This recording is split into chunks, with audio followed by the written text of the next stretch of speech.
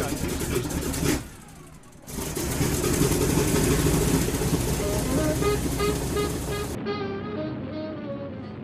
good morning and welcome to the Automotive Hour. I'm your host, Louis Altazan, with Mr. Brian Terry. Hey, between two of us, we'll try to answer any automotive questions you might have. Go ahead and give us a call. Our number is 291-6900.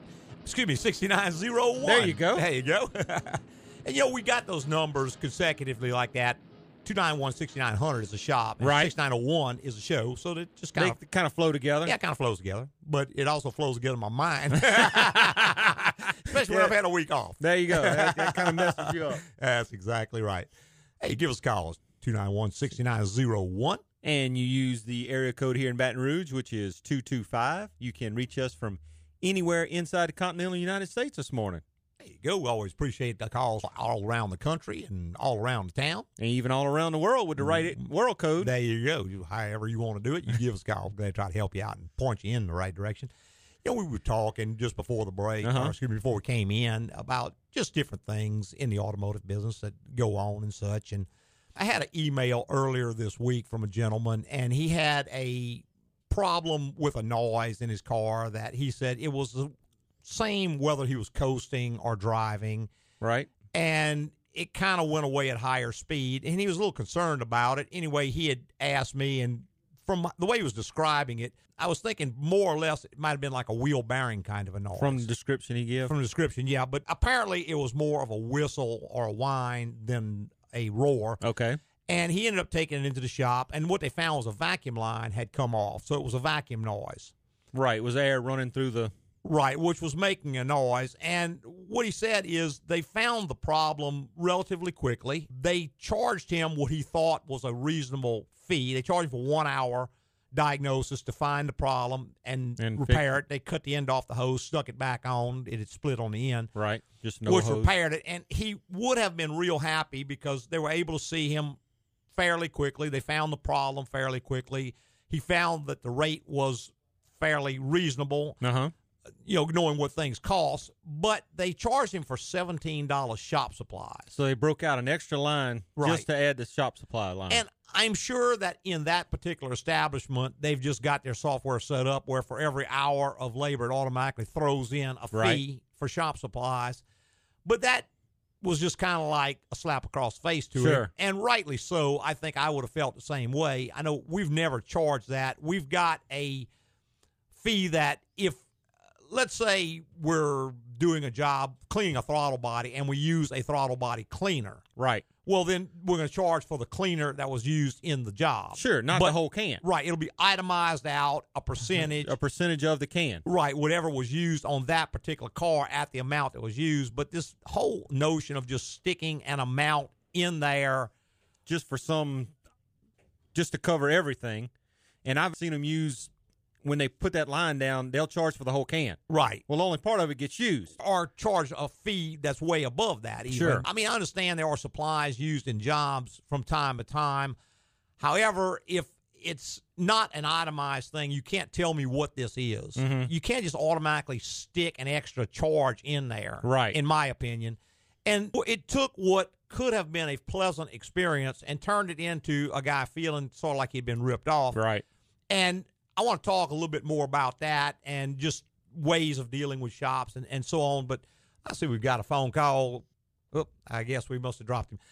But talking about dealing with an automotive shop, and, of course, one of the questions we get a lot is how do I find a good automotive shop? And there is finding a shop, which is a complex task. Sure. And there's also realizing when you have a good shop. Right. Because I have found a lot of times folks can get angry about things. I've had people come to me before, what they considered a problem, that after I heard it, it really wasn't a problem. It was just a misunderstanding. So, you know, you got to watch those kinds of things. Let's see if we can catch this caller. Good morning. Man, I'm sorry we're having trouble with our phone line. Yeah. Just keep trying, and we'll see if we can get you back in. But what can happen very often is that we'll have a guy come in and say, look, he says, I've got this guy I've been using for a few years. I was pretty happy with him, but he fixed my check engine light, and then about 6 months later, it came back on again.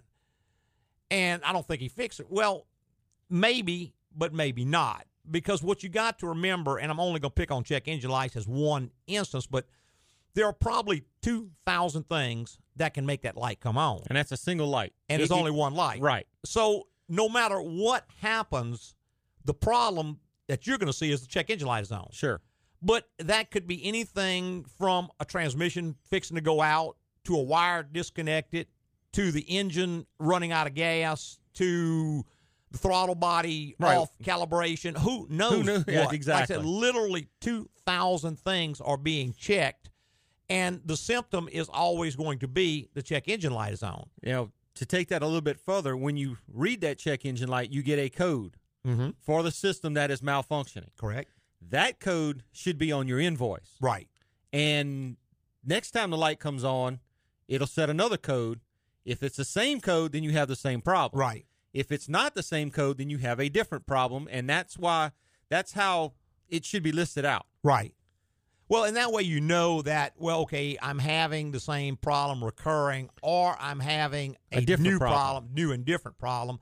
And I don't know why a shop wouldn't do that. I know that some don't, but I don't know why they wouldn't, because that's in their best interest, for sure, to document the code and let people know. Document the repair. And, right. So everybody knows what they're getting. It'd be like going to the grocery store and getting a bag of groceries, just says bag of groceries. Yeah.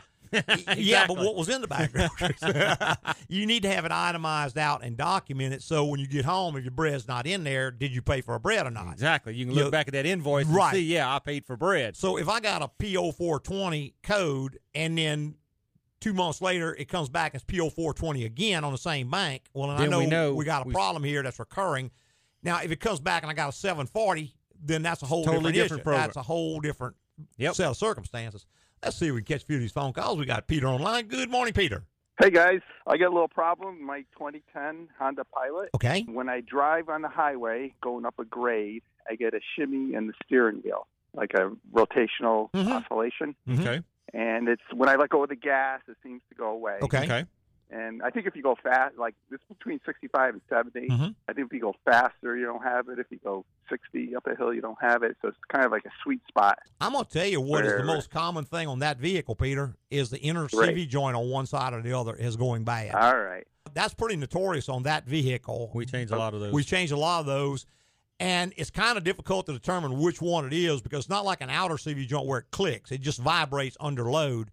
And again, if you let off the gas and immediately goes away, then that pretty much gives it away. Or you can get it in that little sweet spot when it's doing it, kick it neutral, let it coast through that spot. And if it's not there, then that's very likely. Right. Can I like push up and down on the CV coupling? You're going to get movement, but there's going to be movement in anyway, because there's movement in the transaxle and there's some movement in those rollers. Right. What you would really have to do is take the boot off, take it apart, take your finger in the little grooves in there that the rollers slide in, and feel those. You're going to find like a dip in one of them, or a bad spot in there. Yeah. But if you go to all of that, you just about as soon replace the axle, because I think those axles are available from Honda as a remanufactured axle, and they're pretty decent. I've used the remanufactured axles. Yeah. Do not, whatever you do, go with the new aftermarket axles. Yeah. Those are absolute junk. They will shake worse than the ones you had in there before. I mean, that's Chinese knockoff junk. Definitely Go to Honda and get a Honda Reman is a good axle. And I think they're fairly reasonably priced. Fairly reasonable. Yeah, I want to say you're going to pay about $200 a piece for them. So not too too bad. bad. You go right to the Honda, Correct. Honda. Yes, sir. Correct. Okay. All right, I have another question. Okay. If you don't mind? Sure. All right, my dad has a 1999 Toyota Camry, has original brakes, drives real slow. But anyways, he when he goes over bumps, we can hear like a rattle from like the suspension. And it's been going on for a long time. So he can't hear too good, but so it doesn't bother him. But I was thinking, what could that be? I'm going to tell you. There's several things in there that could be. The two most common, one would be the upper strut mounting. It's a rubber mount on top of the McPherson strut, and that rubber deteriorates over time. You can actually open the hood and look down in the top of it, and you can kind of see cracks starting to form in it. Okay. And that's usually a pretty good indication. That's real common. Another thing would be the sway bar end links. It's the little links that hook the sway bar to the body of the car. And I think I changed those already. Okay, it was pretty easy. Yeah, they are. Those are real notorious for making noise. Also, the little bushings and the frame, the little D-shaped bushings where the bar hooks to the frame. You can grab the bar and see if you can move it up and down and recreate the noise. That's another fairly common on older cars like that. And the strut itself could have worn out. The little bronze bushing is It just runs on that shaft. And the weight of the car pushing in on it and it rolling up and down, it'll wear that bronze bushing, and that shaft will rattle in that strut housing. But the only way to find it is to take it out, take it apart, because it's got the spring tension on it when you take the whole unit out and you can't feel it. But once you get the spring off of it, then you can kind of wobble it back and forth. Right. And if there's any burnt marks, discolored marks on the shaft itself, that's a pretty good indication. Mm-hmm. So I would just change the strut and the upper mount. You could do that as well. That's the way to do it. While you're in there, old enough, you can buy that whole unit, top to bottom, spring, mount, everything. I think they're available from KYB. Yeah, I would feel pretty good with a KYB mount. Now, some of the other ones I've seen are just absolute trash. I mean, they're really, really bad. I can't name brand names on the air, but some of the big brand names you've always heard and trusted really aren't too good anymore. If you can find the name KYB, I feel pretty good with those. Yeah. I've used those. Alternatively, you can buy a KYB strut and buy a mount from Toyota. Right. Right. Well, And that's put it great back advice. together. Maybe it's easier to just buy one unit and be done with it. If they're available, KYB. Yeah, because they're really easy to change. You got the whole unit. You have to compress the spring and everything. Now, you will have to have the alignment rechecked when you get done, because there's there's slack where the strut bolts to the knuckle. There's a little bit of movement right there, and a little bit of movement there throws the toe way off. Mm-hmm. So after you changed it, after you got everything solid, then go have the front end readjusted. Mm-hmm. Well, fantastic, guys. I love the advice. Okay, great. Right, Peter, where are you calling from, Peter? Connecticut. Oh, okay. Wow. Well, how's your weather up there? Has it cooled off yet? Oh, it's beautiful. It's like it's about 70 degrees. Oh, wow. Yeah. Really I guess y'all haven't leaves change here for too much longer, huh? Right. Getting there. We feel the fall already. Oh, yeah. That's great. Great. All right, Peter. Thanks, man. Thank you very much. Bye. Bye-bye. All right, 291-6901 is the number. If you got time for if you want to listen to us, there you go. Boy, you missed 1 week. I'm telling you. Totally off key. All right, we're going back out of line with James. Good morning, James. Good morning. Yes, sir. Good morning. Yeah, I have a question about, actually it's about purchasing the vehicle. There's found a new car dealer who has about a dozen 2016 models, and they're brand new. Mm-hmm. And I assume they've just been sitting on the lot for Correct. 2 years maybe. Mm-hmm. I mean, would that concern you, a brand new vehicle that's maybe just been test-driven? Well, it would concern me a little bit, only because it's been sitting for 2 years. But that being said, if the money was right, they're generally going to give you a full factory warranty on it from the date of purchase. And it goes by miles will be the same. But, yeah, I know people who have bought those vehicles and had pretty good luck with them. I mean, not every vehicle gets sold every year. And the ones that get carried over, generally discount them pretty deeply. Yeah. I mean, I'd be wanting to buy that way, way, way under normal selling price just because of what it is. Number one, you're losing value because it's a year old already or 2 years old already. Right. So it's just a matter of money with me, but I wouldn't be too concerned about the car itself. I mean, it would be better to have a new car that had been driven and, hadn't been sitting like that. But if you can work a deal where the numbers are good enough, I wouldn't be too scared of it. Yeah, that's the main thing, just trying to figure out how much off that, because the 2018s are sitting right next to them. Yeah, exactly. The MSRP is only a couple of thousand, but what I would do, you got to go way low to. Yeah, I would look it up as a used vehicle of that year model and see what it's worth as a used vehicle. And very low mileage used. Yeah, very low mileage used vehicle, and maybe add a little bit because it is new and does have a warranty. But I don't want to be too much above what a used vehicle of that year would be. Okay. All righty. All right. Thank you. Thanks, man. Bye-bye. All right, first quick little break. We'll be right back with a whole lot more. Ever plan to motor west? So, Tina, are you interested in shopping next weekend? Oh, well, me and Harold leave for our European cruise on Friday. Another cruise? What? Are you all blowing the kids' inheritance? No, we're just smart with our money. Like, our cars are paid off, and we're big on preventative maintenance. Harold takes them in once a year to AGCO for a general inspection. They check everything out and perform maintenance on what we need to keep the cars running right. You'd be surprised on how fast you can save for a cruise without 2 car notes.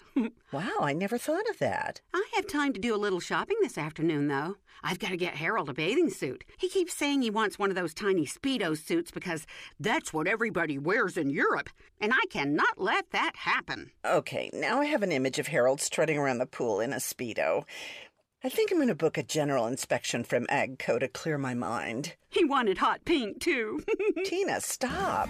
Schedule your general inspection today at AGCO Automotive. AGCO, it's the place to go.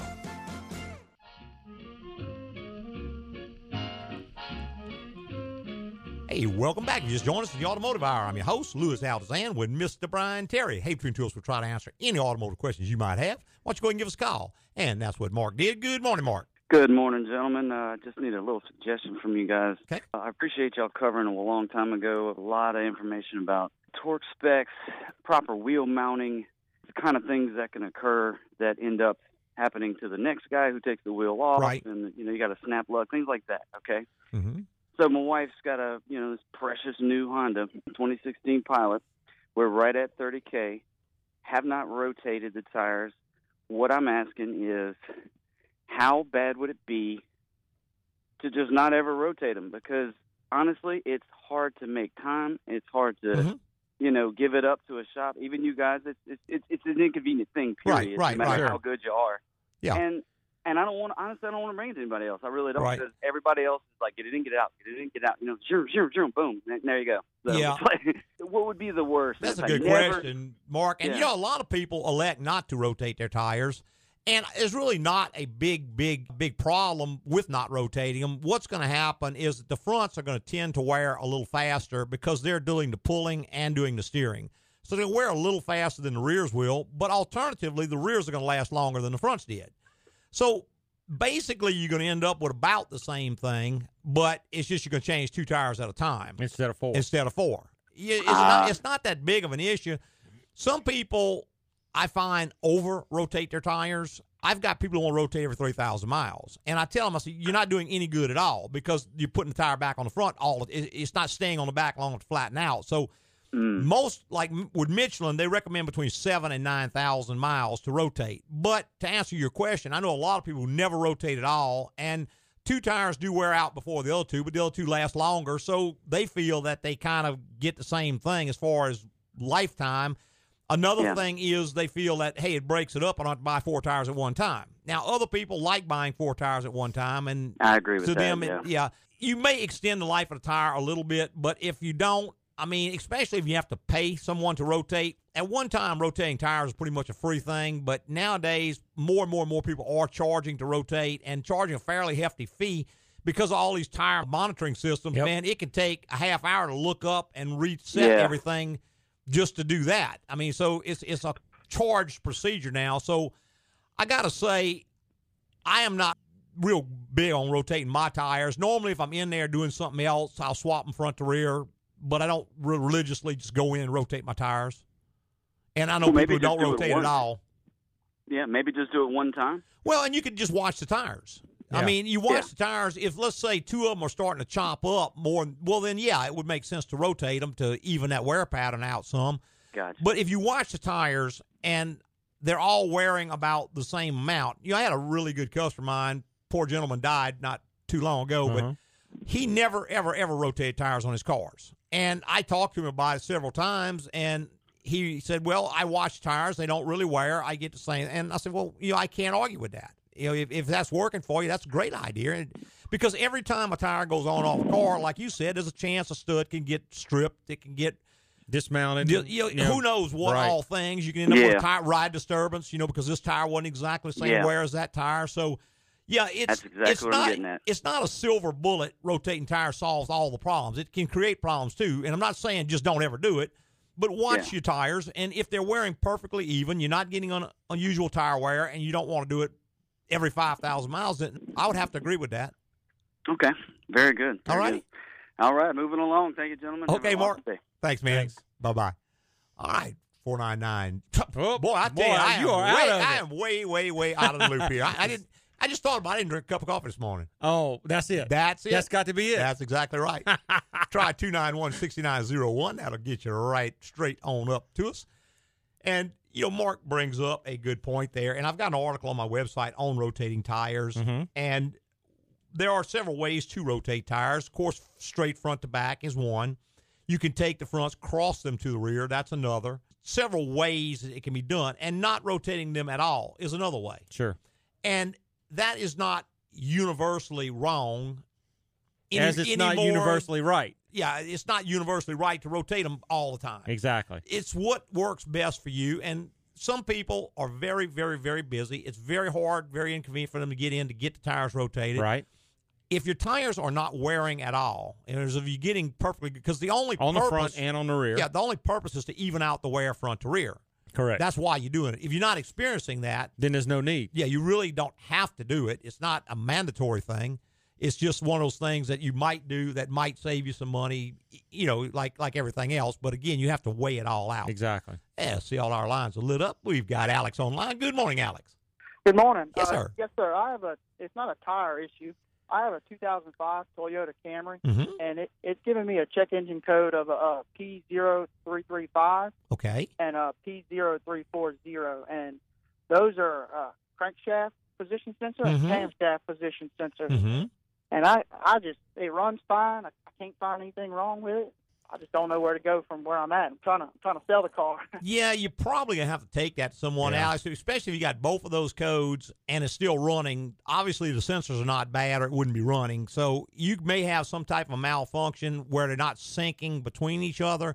It could be any number of things. It could be a loose connector or something on one of the things. It's going to be hard to find that, and you're going to need someone probably professional who can put a scope on it to see what's going on, because it's not something you can be able to just go in and start changing parts. I mean, it could be anything as serious as a stretched timing chain. That would be the worst-case scenario. Okay. The best case is probably a loose connector at one of the sensors, and it's not seeing each other, because those two sensors sync to each other. So when it sets one, it can easily, if it loses sight of one, it may set both. Right. It could even be a failed PCM where the computer is just not seeing, not syncing it up. So I'm thinking you're probably going to have to take that to someone who's pretty shrewd, because, like you said, trying to sell the car with that light on, they're going to assume the worst. And, right. They're going to knock $5,000 off the price of the car because the light's on. And, it could be an expensive repair, but it ain't going to be anything like that to fix, Right, It would be worth fixing before you sell the car. Okay. All right. Well, thank you, sir. All right, man. Thank you. Bye-bye. All right. Let's see. We catch a few more of these calls before the break. We got Jerome online. Good morning, Jerome. Yes, good morning, gentlemen. How you doing today? Doing great, sir. Great. Great. Yes, I worked my way through college at Sears Automotive, putting on tires and putting in batteries. I just got in the car about maybe 3 minutes ago and heard the comment about the tire rotation. Yes, sir. Yeah, you were very accurate to what you were saying. However, I like to kind of warn the public a little bit and kind of get your opinion on this. Sure. Because I don't rotate my tires all the time either. But what can happen is once you've gone through maybe 2 or 3 sets of front tires because you aren't rotating, you need to be careful, because those back tires may look good. Oh, yeah. But you may start, they have a lot of tread wear, but you may start running into a possible dry rotting. Oh, absolutely. Yeah. And we've covered out a bunch on the show, Jerome, where 6 years, most people agree, is the outside limit on any tire. Yes, sir. Well, and if you're mounting that's only a good two, point. If you're only mounting 2, those 2 need to go on the rear, so you're going to rotate to the front anyway. Right. Normally when you put 2 new tires, you'll put the new ones on the rear, is the newer thinking on that. So the back one should get rotated to the front at that time, which would equal out that wear some. And the date checked at the same time. Inspect the date code on every tire, because 6 years is the outside limit on any tire. But that is a good point, because, if you left 2 tires in the car and they got old, that could be a much bigger issue. And I have seen them, just like you said, with good tread, but they're old. We had a set come in the other day. They were right at 7 years old. Look brand new. You know where we see that a lot is like on motorhomes or trailers. Where people don't use them a lot. Yep. And the tires are 10 years old, and, those are those big 10-ply, 12-ply tires, so they're expensive, and there's a whole bunch of them on there, and they don't want to change them. But, man, you got a guided missile going down the interstate with 10-year-old tires on it. Yeah, especially when you're riding around Louisiana and it's May through September heat. That's right. All right, Jerome. Well, I sure appreciate the tip. Appreciate you, gentlemen. Have a good weekend, and go Tigers. Yes, sir. Bye-bye. All right, 291-6901 is the number if you want to be part of the automotive hour. Let's see if we can catch Dale before the break. Good morning, Dale. Good morning. How you guys doing? Doing great, sir. Good morning. Beautiful weekend. I hope everybody enjoys it. Listen, got a quick question. 2003 Dodge Ram 1500 4.7. I'm starting to get some vibrations. Started about 3 or 4 days ago. Whenever I'm getting up accelerating around 50 to 53 miles an hour on up into the 60s, it'll, use pretty high frequency vibration. I let off the gas and it doesn't seem to really go away. I put it in neutral and it seems to diminish a little bit more, but it doesn't seem to all go away altogether. Notice it mostly on acceleration, but as you're driving down the road, it 55, 60 miles an hour, you can still feel it. Man, I would be looking for a U-joint first off, and not a U-joint that's just worn out where you can grab the drive shaft and feel slack in it, but a U-joint that's tight. Right. What happens is they start to go bad and dry up. Those rollers will get tight in there, and it will cause the exact vibration you're talking about. And even when you're coasting along, that drive shaft's still turning real fast, about 3 times the speed of the wheels. And it's at an angle. It's not straight, so it's having to flex in each phase as it goes around. Mm-hmm. The only way to check that U-joint is to take the drive shaft out and physically move the caps and the joints and all the different phases and see which one of them is tight. Yeah, and any of them have any resistance or any tightness in there at all, that's going to be the problem. And it may or may not have any slack in it. The old catch it, and a catastrophically failed joint will show up like that, but a tight joint will not show up like that. Yeah. All right, one other quick one before you all go to break. You're talking about the tire rotation. My wife's got a 012 Nissan Rogue, and I was just wondering if y'all know off the top of your head whether those have any special relearns for the TPS system or not. I'm sure it does. I'm sure. Yeah, a lot of your Nissans, you got to have a Nissan scan tool to relearn them. Okay. Well, what I'll do, I'm going to get up there and I'm going to shoot you an email at the AGCOauto.com website, which is a wonderful site. And get you to just maybe look at that and see if that's something whenever I rotate these tires, whether I need to have somebody do something with it or if it's one of the deals where, because this one doesn't have where it'll show the tire pressure for each individual tire. Right. So I don't know if it's, location specific to that vehicle or if it's something where you can just rotate it as long as you're not messing the sensor up. Most all of them do have to be relearned now to position. Well, good deal. Well, I'll tell you what, I'll shoot you an email, and y'all have a wonderful Labor Day weekend and keep those people to the west of us in your prayers. Okay, Dale. Thanks, man. Thank you. Bye-bye. All right, we're going to take our second quick little break, and we'll be right back with a whole lot more on the Automotive Hour. If you ever plan to motor west. Hey, Jim. Becky said you were in the office and, whoa, what is up with all the charts and graphs, buddy? Oh, I'm using my system I've developed to keep up with the maintenance on my 3 cars. Is that an armillary, sir? Yes, it is. So, the oil gets changed every 3rd full moon. Brake pads divide the years Becky and I have been married by our oldest son's age. Timing belt is leap year, except when it's on the time. You know there's a better way, right? I just take my cars into AGCO once a year for a general inspection. They give me an honest opinion on the maintenance and repairs I need. Sometimes it's just an oil change and they send me on my way. One time, they caught something that could have led to a huge repair. Saved me thousands. Wow, that sounds great. I'm always trying to save money any way I can. Let me get AGCO's number online and give them a call. Is that dial-up? Dude, there's a better way to save money. Schedule your general inspection today at AGCO Automotive. AGCO, it's the place to go.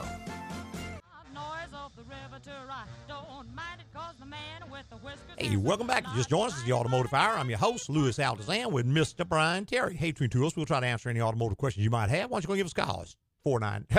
You did it again. I know it. I'm going to let you start doing that. All right. Or go give me a cup of coffee, one or the other. It's 291-6901. There you go. I got it right. Got it right that time. Just a little slow. I'm just running low res, man.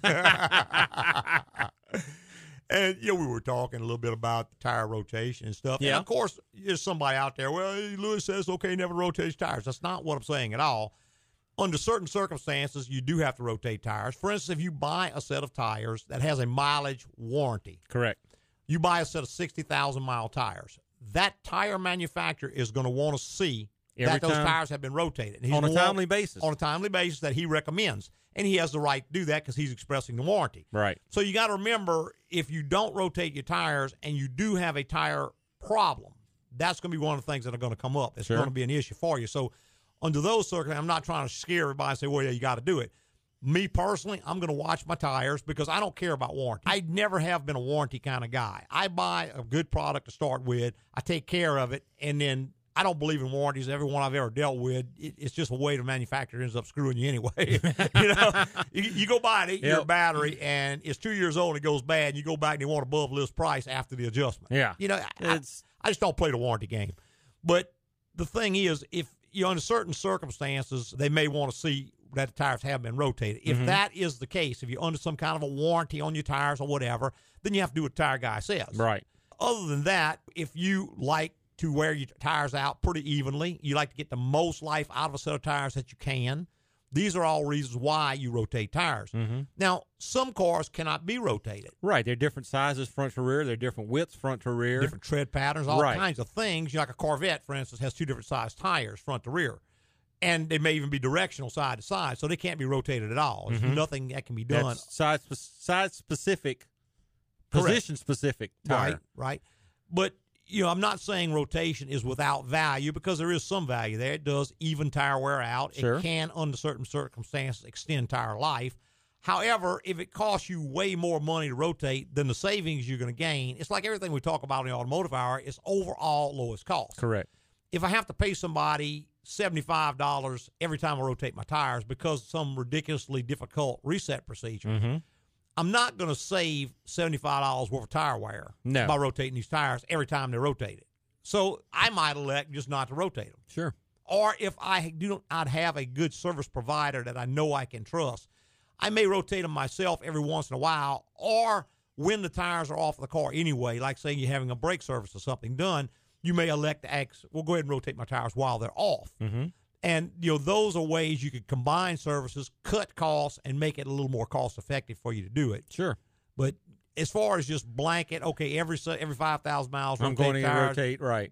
If you like doing it, that's great. If it works for you, that's even better. If you have a wherewithal to reset the tire monitors, or if yourself, your car, you're lucky enough to have a car that doesn't require all that stuff, right? Even better. But that information is going to be in the owner's manual somewhere. It's kind of Dale had called and asked about that. That will be in his owner's manual, right? If you look under the section with tires, go to the back and go to the the specifications. Specifications. The glossary in the back. Right. There's just look under tires, and it'll give you everything you need to know about the tires. Yeah, when to rotate, what reset procedure, what tire to put on it, when to change tire. All that stuff is in your owner's manual somewhere. Right, because many times we've got to even go to the owner's manual to look it up because our service data isn't as accurate as what the owner's manual exactly. is. So, especially on the newer stuff, the 16, 17 stuff that the service data hasn't come out with yet. We'll go to the owner's manual in the car. Yeah, that's one thing that's really inconvenient is that the manufacturers sending out service data to the repair industry is not a big priority for them. No.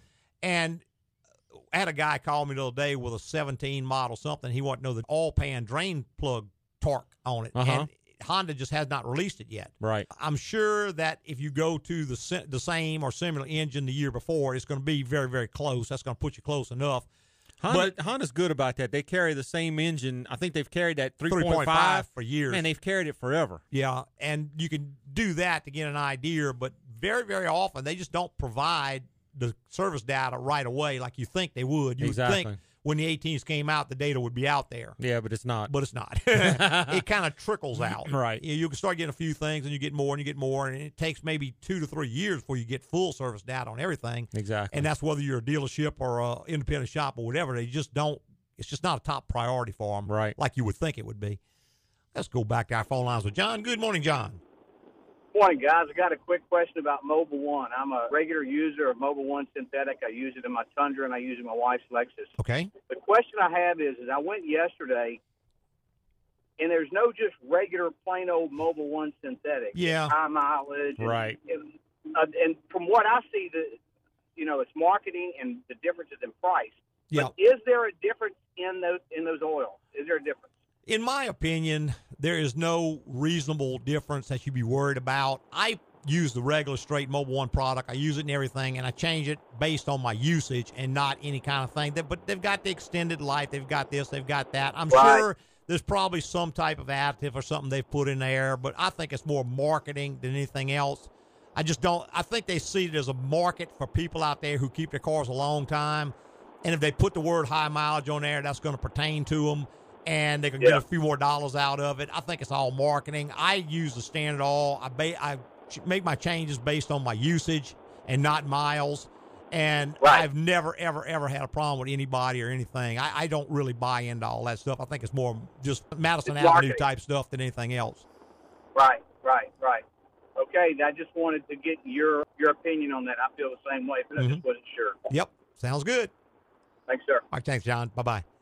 All right. Yeah, there's just tons and tons and tons of that stuff. And not only in automotive stuff. I was in the supermarket the other day, and There's a mature dog food. There's there's kind of dog food. Sure. Big dog food. Little dog food. big chunks, little chunks. Yeah. And I think what it is, Americans like choices, I guess, to some degree. But what you got to remember is all of that stuff increases cost. Sure.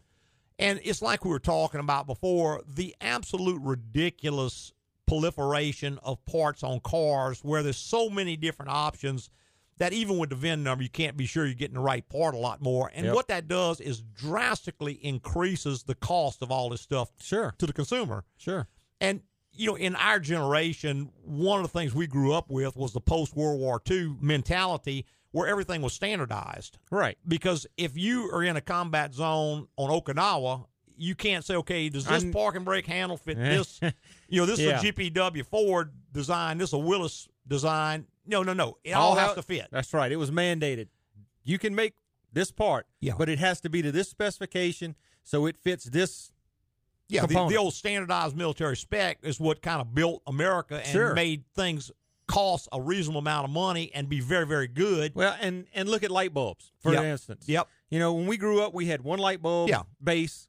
If you wanted a brighter light, you screwed you can put a 60-watt bulb, you can put a 75-watt bulb, but they're all the same base, and they all fit. Nowadays, you go to the store, and there's 25 or 30 different light bulbs. You don't know what the heck fits what you got. Exactly. And they cost $25 each. Yeah. What happened? And they don't do any better. It's the same amount of light. It's just, I don't know. It's on and on and on and on you go. But when you start introducing a lot of variation into something, there are a small advantage to a small number of people. But the big advantage to the big number of people is going to go away. Oh, yeah, definitely. And it's going to definitely always increase cost. I remember when I was studying with Dr. Deming, that was one thing he preached over and over and over, reduce variation to lower cost. The more you can standardize anything, the less it's going to cost. I mean, that's kind of what built the Industrial Revolution when the Springfield Armory decided, hey, we could take this little lock on this weapon and put it on this weapon. We can make one, and it'll fit all of them. Well, now we don't have to have gunsmiths traveling with the troops. Exactly. So that was a big savings. And we can build these things a whole lot faster because we got one guy making just this one part, another guy making this part. We don't have to have trained guns makers making each individual weapon. Sure. So the production went sky high. The cost came way down.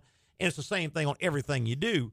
But when you start introducing variation into that, then the whole process, number one, you got to have a professional to service it because he has to understand all this different stuff. The average person can't comprehend it. Got to have special tooling to work on it with. You go to work on your faucet at your house now, and you unscrew this little line where you go to the hardware store to get another one, and the first thing you see is like 300 different lines there. Yeah. Different thread sizes, different sealing methods, yak, where one line could have worked on every single one of them. Exactly. Why it would have cost $2, and now it costs $25. Now it's $25 for a custom line. You got to wait a week to order it. Yeah, it's just all it is just very, very, very confusing, and never more so than on automobiles. Oh man, because we'll get into like a Chevy pickup truck, say a 2011 Chevy pickup truck, half-ton, two-wheel drive, may have 4 different sets of brake pads that could fit that vehicle. Sure. Well, do you have the ones with the spreading fingers? How big are the rotors? How big are the rotors? And is it this size? Is that? I mean, it just adds to the cost because the dealerships have to stock all these parts. Yep. So it costs more money to transport, save, to service, to store, to sell, to deliver all these varied parts. The wrong parts that get delivered, now that's costs all added back in. And really, it's to no one's advantage. No, the consumer's paying for it. Yeah, let's just find the best one and use that on all of them. Exactly. If there's good, better, best, let's just put the best on all of them. Yeah. And it would still be cheaper. and everybody be good. Back to the phone lines with John. Good morning, John. Hey, good morning, guys. How's everybody doing? Doing great. Hey, listen, 2005 Chevy Silverado Z71 airbag, service airbag light came on. Okay. Is that a sensor possibility? Or? Well, man, it's possibly anything. Yeah, there's possibly 200, 300 different things. I'm going to tell you one of the most common things we see, John, on that particular truck. Make sure no one has stuck anything under the passenger seat or driver's seat and pulled one on that wiring harness, because there's a harness up under that seat with the sensors that tell you whether you got an occupant in the seat or not. That's one of the most common things. Somebody shoves something on the seat and they hit that harness and they pull the harness loose. On the passenger side. Passenger's more common than drivers, but it could be either one because the driver sits a little lower to the floor and it's not as easy to stuff junk under. If you have a factory scan tool, you can tap into that system through the computer plug, and it'll pull up a code just like a check engine light. I do have one, as a matter of fact. Yeah, well, if you get the code on it now, that'll kind of it's not going to be in the power control module. It's going to be in the airbag module. Right. So you got to have a tool that is capable of going to that module. That's why I said a factory tool. Yeah, you got to have like a Tech 2 or something like that. I've got the El Cheapo model. So no, that's just going to that's only going to go to the power control module. It won't get to the airbag module. But there'll be a code stored in there which will tell you where to start looking. And I mean, some of the common failures we do see, there are seatbelt buckle. Yeah, seatbelt buckle can be bad, and there's a switch in there that tells it when it's buckled. Sometimes the clock spring, which is under the steering wheel, will go out on them. Sometimes the crash sensor under the in the dash. Yep. There's one up on each frame rail, and there's another one under the dash. It's called that's the arming sensors. Mm-hmm. Then also there's a battery pack in it, diagnostic energy reserve module that can go bad over time. So I mean, it's just endless. You could guess at it from now on. You have to go in and scan through. The only thing you can check yourself, make sure all the connectors are plugged in good, because that's one common thing we see. Be careful about unplugging them and plugging them back. One more thing, and I'll let you guys go. Also, my four-wheel drive light came on. Mm-hmm. What your thoughts on what that could be? Well, that's exactly the same thing as that airbag. Right. It's got a module for that which stores a code which will tell you what it is. The most common thing is the switch on the dash. That little switch on the dash, those go bad all the time. We change those a lot. But also the encoder motor can go bad, a wire can get unplugged, the solenoid in the front axle can go bad. I mean, on and on and on and on. So it sets a code which tells you the circuit. You go in, check the code. I mean, it's nothing that can't be diagnosed. Right. Okay, well, that gives me some food for thought, so I'll get to work on that. I appreciate John. You guys. Thanks, man. All right. Bye-bye. All right, buddy. Thanks. All right, we're up our last little break. We'll go ahead and get on out of there for that and be right back with a whole lot more.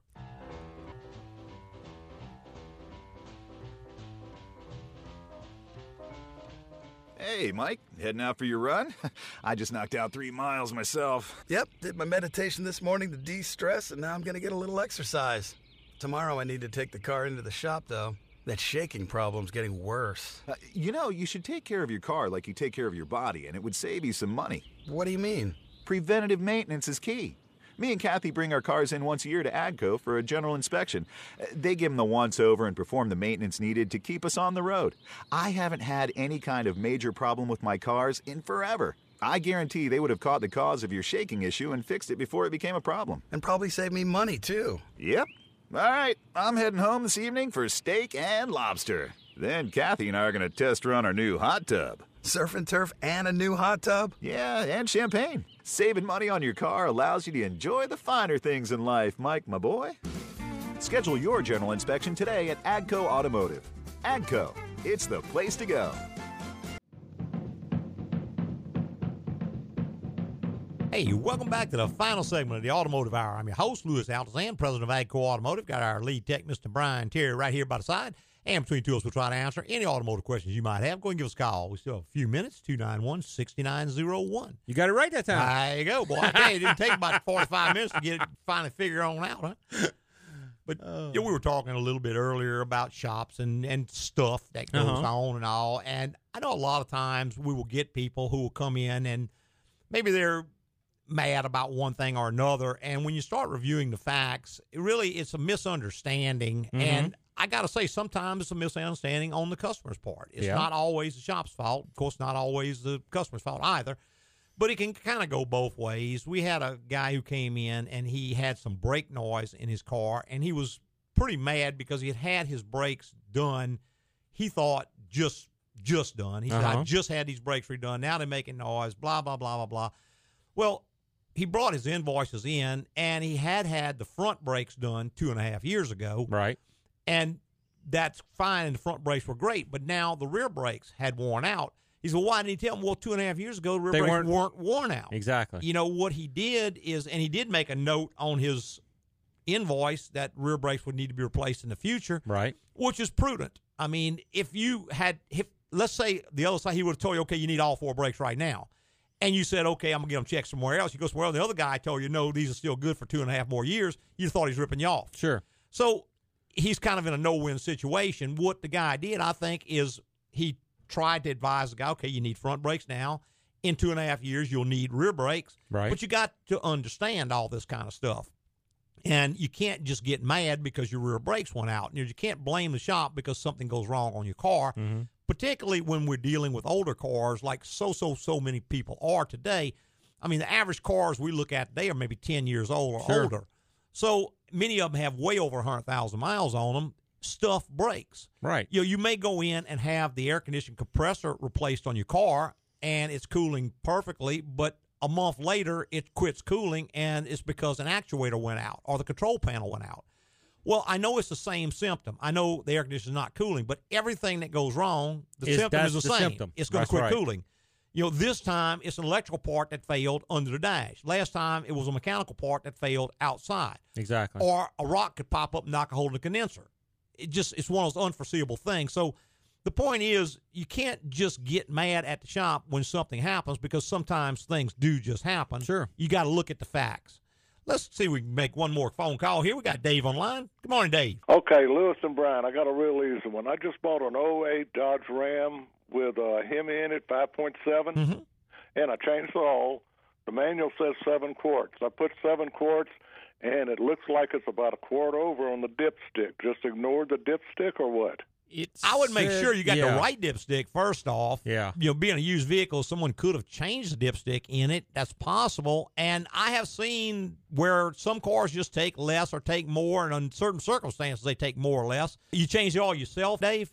Yes. And you let every bit of it drain out, and I'm sure you did change the filter as well, huh? Yes. Yeah, that's kind of peculiar. I think if you had the 7 quarts in there, you're certainly going to be okay. You know, why it's a quart over. Have you checked it again since then? Is it remaining a quart over? Well, it's not. It's over, but I wouldn't say a full quart. Just a little bit over? Yes. I would probably drive it a little bit and make sure it doesn't settle down or something. Check it again, because if it's just a little bit over, that's not going to hurt anything. I would probably go with the specification more than the stick. Yeah. Okay, because specifications in the book says 7 quarts. Right, but it could be the stick is just off a little bit. Okay. All righty. All right. Will you give me a little peace of mind? Okay, man. Thanks for calling. Hey, we're just totally out of time. Tell everybody how much appreciate them listening this morning and every Saturday morning on Automotive Hour. I'd like to thank all our podcasters for listening this week and every week. Tell your friends, go to your favorite broadcast or rebroadcast service, find a written review, and fill it out for us. There you go. Keep us on the air. Move us up in the rankings. Hey, appreciating one's opinion based on our experience in the automotive industry. Have a great weekend.